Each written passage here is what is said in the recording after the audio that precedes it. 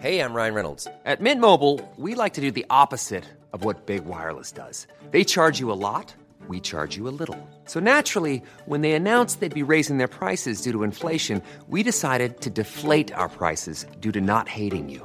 That's right. We're cutting the price of Mint Unlimited from $30 a month to just $15 a month. Give it a try at mintmobile.com/switch. $45 up front for 3 months plus taxes and fees. Promo rate for new customers for limited time. Unlimited more than 40 gigabytes per month. Slows full terms at mintmobile.com.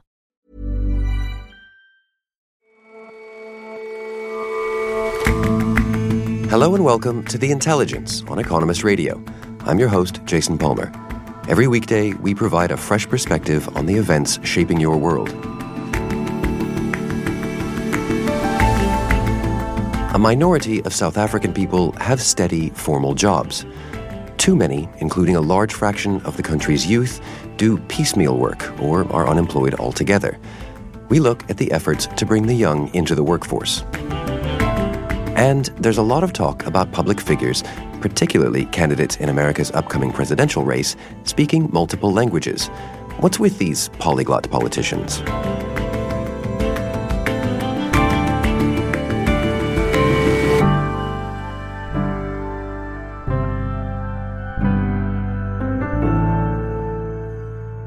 But first,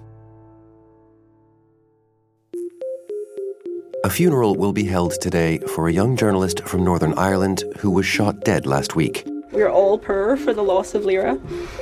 Our hopes and dreams and all of her amazing potential was snuffed out by a single barbaric act. Lyra McKee had been reporting on violent unrest in the city of Londonderry. We believe this to be a terrorist act. We believe it's been carried out by violent dissident Republicans. Yesterday, a group called the New IRA took responsibility for the killing. It even apologized. The incident was a shocking reminder of the fragility of peace since the end of the Northern Ireland conflict known as the Troubles. This was an attack on everybody in Northern Ireland. It doesn't matter if you're a Catholic or a Protestant, British or Irish. This is an attack on democracy. The Troubles began in the 1960s and pitted mostly Catholic Irish nationalists against the British Army, the Northern Ireland Police, and mostly Protestant loyalists.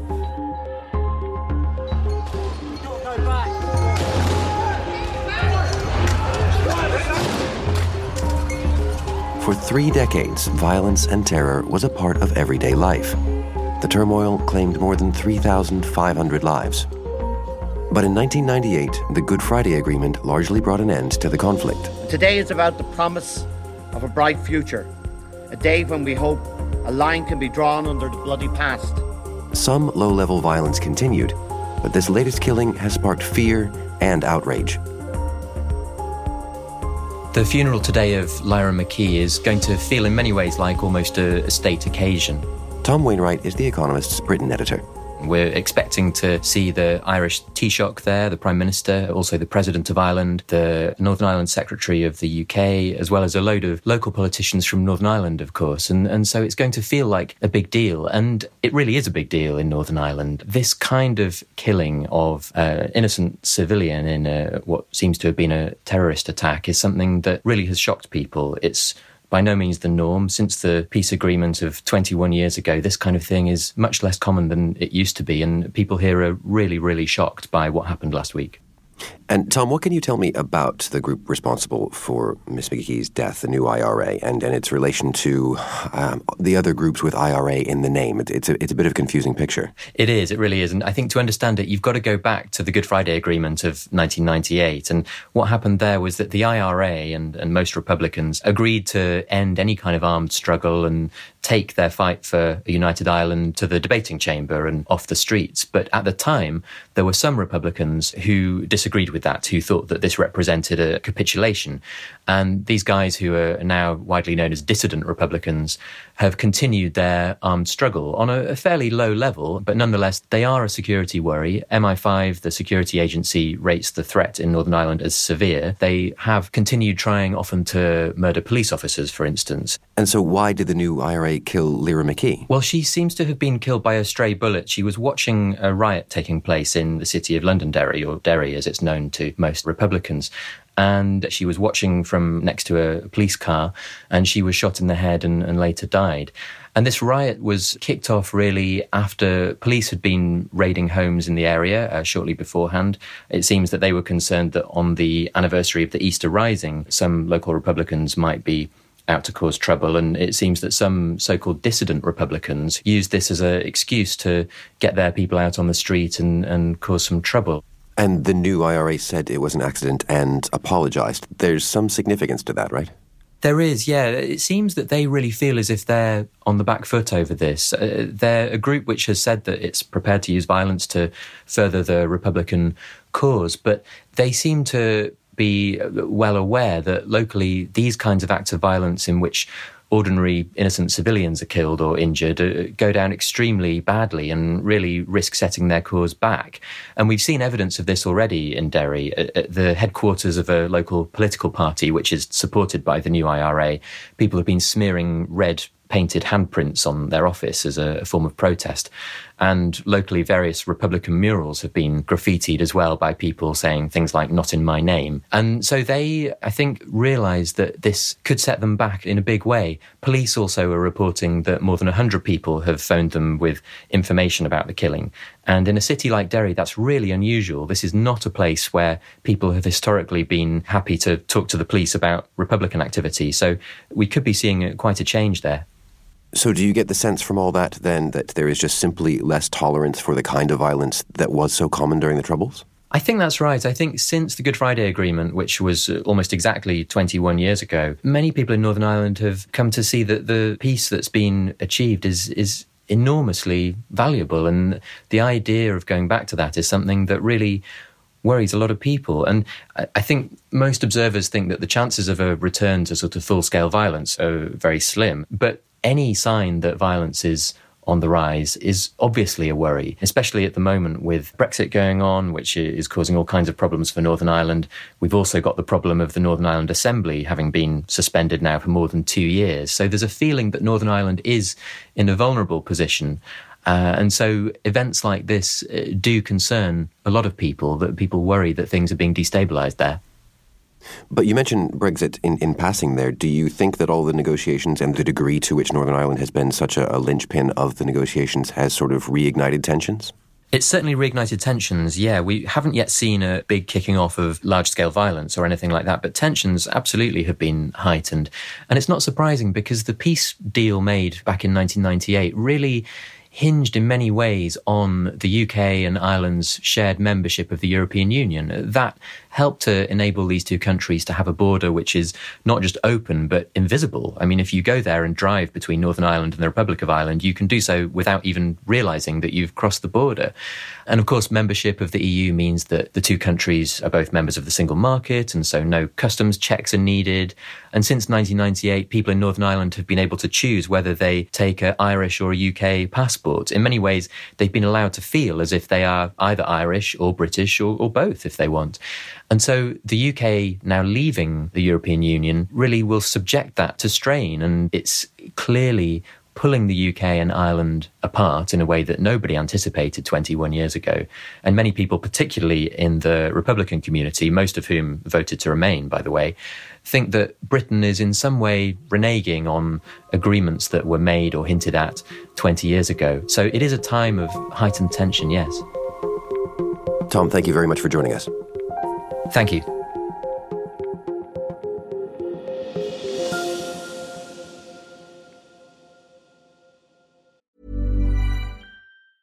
It's that time of the year. Your vacation is coming up. You can already hear the beach waves, feel the warm breeze, relax, and think about work. You really, really want it all to work out while you're away. Monday.com gives you and the team that peace of mind. When all work is on one platform and everyone's in sync, things just flow. Wherever you are, tap the banner to go to Monday.com.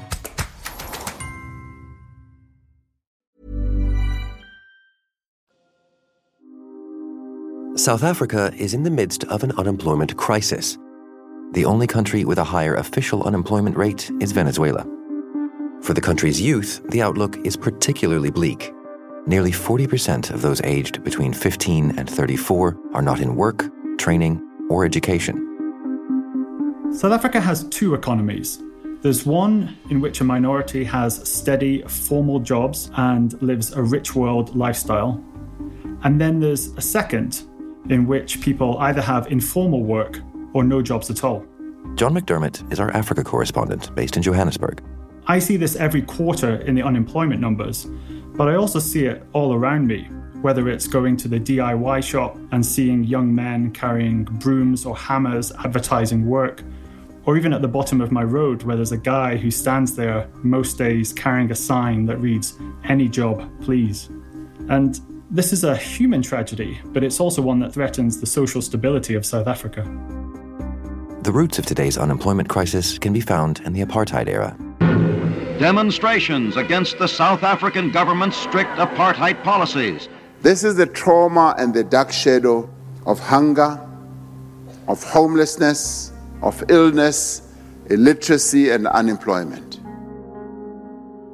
Unemployment actually began to tick up in the 1970s and 1980s because you had a large black population who were deliberately undereducated by white rule and who couldn't move freely in order to find work. So when you had structural changes in key industries like mining, farming, and manufacturing, and when you had sanctions imposed on the racist regime, growth stalled, demand for labour fell, and it was difficult for the majority black population to find skilled jobs in this economy. And so absent those pressures, presumably things got better after apartheid. Things have gotten a lot better since 1994 when democracy happened and the ANC, the African National Congress, took over. Delighted by the overwhelming support for the African National Congress. But when it came to power, it did make a decision about how the labour market would be structured. And that was to have a highly regulated jobs market, which is perhaps understandable given all the bad things that happened to black workers under apartheid. But essentially what happened then was that you had an economy with German-style regulations, but a workforce that didn't have German-style skills. And because of that, it's been often too expensive for employers to actually hire people. Right. And what about today? How does the state of the economy today affect unemployment levels? The state of the economy is not great, to be honest, Jason. And that's largely a result of the last decade of rule by Jacob Zuma, who stepped down last year. He was a president that was stratospherically corrupt and did great damage to the economy. Unemployment remains really high, around 27%. And essentially, there's been no GDP growth per person for 9-10 years. And that's the inheritance that Cyril Ramaphosa, the current president, has to deal with. And so there are 40% of young people who aren't working, aren't getting trained, aren't getting educated. What's life like for them? Life is pretty tough. A few weeks ago, I went down to central Johannesburg to an organisation called Harambee. And what Harambee does is it tries to help these hundreds of thousands of young people, or at least some of them, find work. Time and again, you just hear these tales of people with a lot of drive and self-confidence that had just been eviscerated over a number of years. There's one woman called Delvia whose story kind of particularly stuck with me. She's 32 now and she has 2 kids. She lives with her mum and she spent 12 years looking for work. I've done firefighting. It was Fire 1. Hazardous material awareness. And she tried a number of different courses. She tried to educate herself. And then after that, I tried looking for a job. And then since 2006, I was trying to look for jobs everywhere, but I couldn't find any. And then none of that seemed to work. Firefighting course. I also done security because I saw many people. And that's not necessarily unrepresentative. The average secondary school graduate in South Africa takes until the age of 30 to find a job. To be qualified for everything. Yes. even if I can apply. And Delvia told me that by the time she found this organisation, Harambee, her confidence was almost completely shot. I used to isolate myself a lot, so I couldn't speak in front of people. I couldn't do anything, so I was always quiet. But there's actually a call centre that is within the Harambee organisation, which is trying to give people work experience. So Delvia finally got an opportunity to try out her skills when there. I took my first call, I was shaking. I couldn't even hold the mouse on my first call. I was shaking. I didn't know what to say to the customer. That's how nervous she was, but also how much this job had meant to her. And what else does Harambee do to help young people into work? It does some basic stuff, so it gives these young people a bit of money so they can afford transport costs and data for their phone. But it also does something else, which is to try and build their confidence. Over a number of weeks, it runs courses which are basically trying to build up young people's soft skills. I sat in on a couple of these courses, which were fascinating, and I got to observe something which you would enjoy. It's called the war cry. What's that? Ahoo, ahoo, a dream! Ahoo, ahoo, not any action! Ahoo, ahoo, we always remain! Ahoo, ahoo, a dream! Ahoo, ahoo. What do they call us? Dynasty! What do they call us? Dynasty! What do they call us? Dynasty! What do they call us? Dynasty! What we do, we flip the shit! What we do, we flip the shit! What we do, we flip the shit! What we do, we flip the shit! What do they call us? Dynasty! I'm there at the back of the room, and you've got, I guess, kind of 30, 35 young people who, towards the end of the day's class, will kick all the tables and chairs away, and a different person every day will nominate themselves to lead the war cry. Move it! Hey, move it! Move it! Hey, move it! And in slowly stirring movements, they will all get up, hacker style, and do this quite kind of moving exercise in order to build up a sense of camaraderie and self-confidence. Somebody turn on the fan! Hey! Somebody turn on... Ooh! Somebody turn on the fan! Which both kind of impressed and intimidated me. But places like this can only do so much. This is addressing a really big systemic problem. What's the government going to do about this? Cyril Ramaphosa knows that jobs and the economy are the key issues ahead of the election next month. And he's pledged to do a number of things about it, most importantly, attract a whole lot of foreign investment, which in theory will kickstart domestic industry. But what the president hasn't done is to set out an agenda that would actually lead to a serious drop in the unemployment rate. That is because, for mostly political reasons, he's unwilling to dismantle this insider-outsider economy. So you have a number of regulations, for example, a national minimum wage, strong hiring and firing laws that have been imposed by trade unions, and wage bargaining councils, all of which are useful if you're a worker within the insider economy, but it makes it much harder if you're in the outsider economy to get a decent job. And unless the president is actually willing to take on those shibboleths, he might get a little bit more money coming into the country, but that doesn't necessarily mean there'll be many more jobs for South Africans. John, thank you very much for joining us. Thank you, Jason.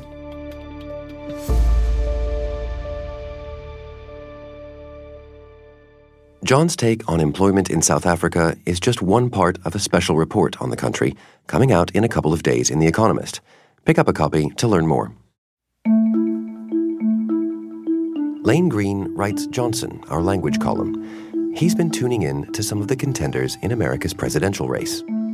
So this year's Democratic field is not only a very big one, about 17 candidates. I've even lost count, I think, but notably a number of them have shown off their language abilities on the campaign trail.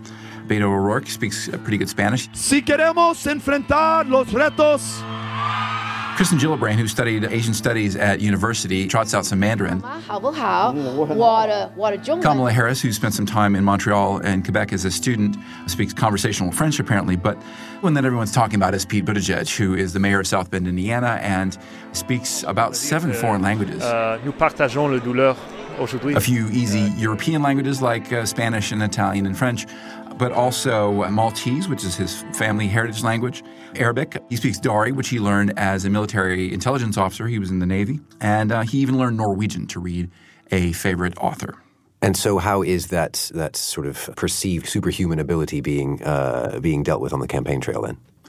Well, from the sort of left wing of the Democratic Party, there have even been some attacks on Buttigieg for speaking all these languages because he's this kind of shiny character who's been at McKinsey and he was in the military and he plays the piano and he went to Harvard and his mother and father. He's too educated. Almost too educated as kind of a show, just like racking up all these accomplishments. And along the same lines as his being at McKinsey or being in the Navy, just kind of a CV item rather than a useful skill.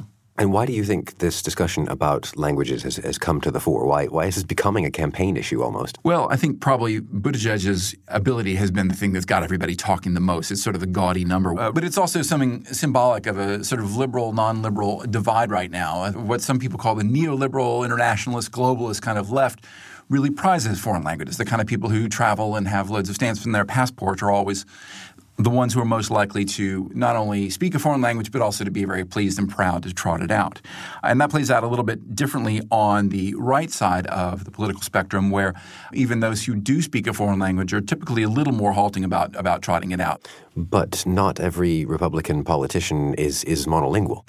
Not at all. No, in the 2016 cycle, we had two Latino Cuban-American politicians, Ted Cruz and Marco Rubio. Rubio, the two of them, was distinctly more willing to speak Spanish.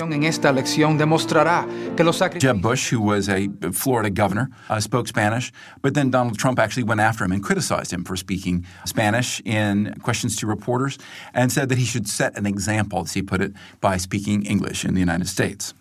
Conservatives are a little bit more likely to push English-only laws, mostly at the state level, banning public services from being offered in other languages, and to be a little bit more sort of rah-rah about their patriotism, implying a sort of if you speak another language, then maybe you're not quite so proud of speaking English.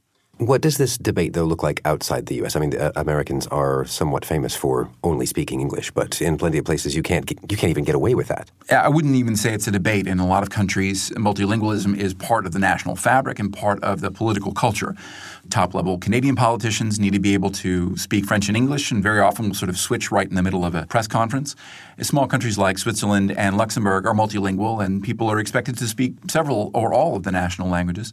Singapore is one of those countries that is unified by English, but people are expected to know some Chinese, and there's, of course, a Tamil-speaking and Malay-speaking population as well. And so it's another one of those places where without multilingualism, the country just doesn't work. And so they're part of a really bone-deep, I think, national value.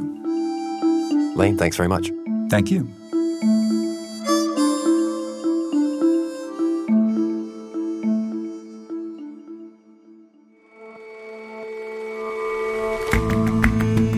That's all for this episode of The Intelligence. If you like us, give us a rating on Apple Podcasts. And you can subscribe to The Economist at economist.com/radio offer.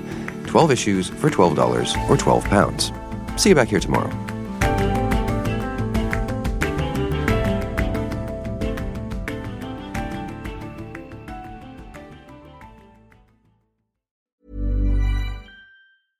Selling a little or a lot?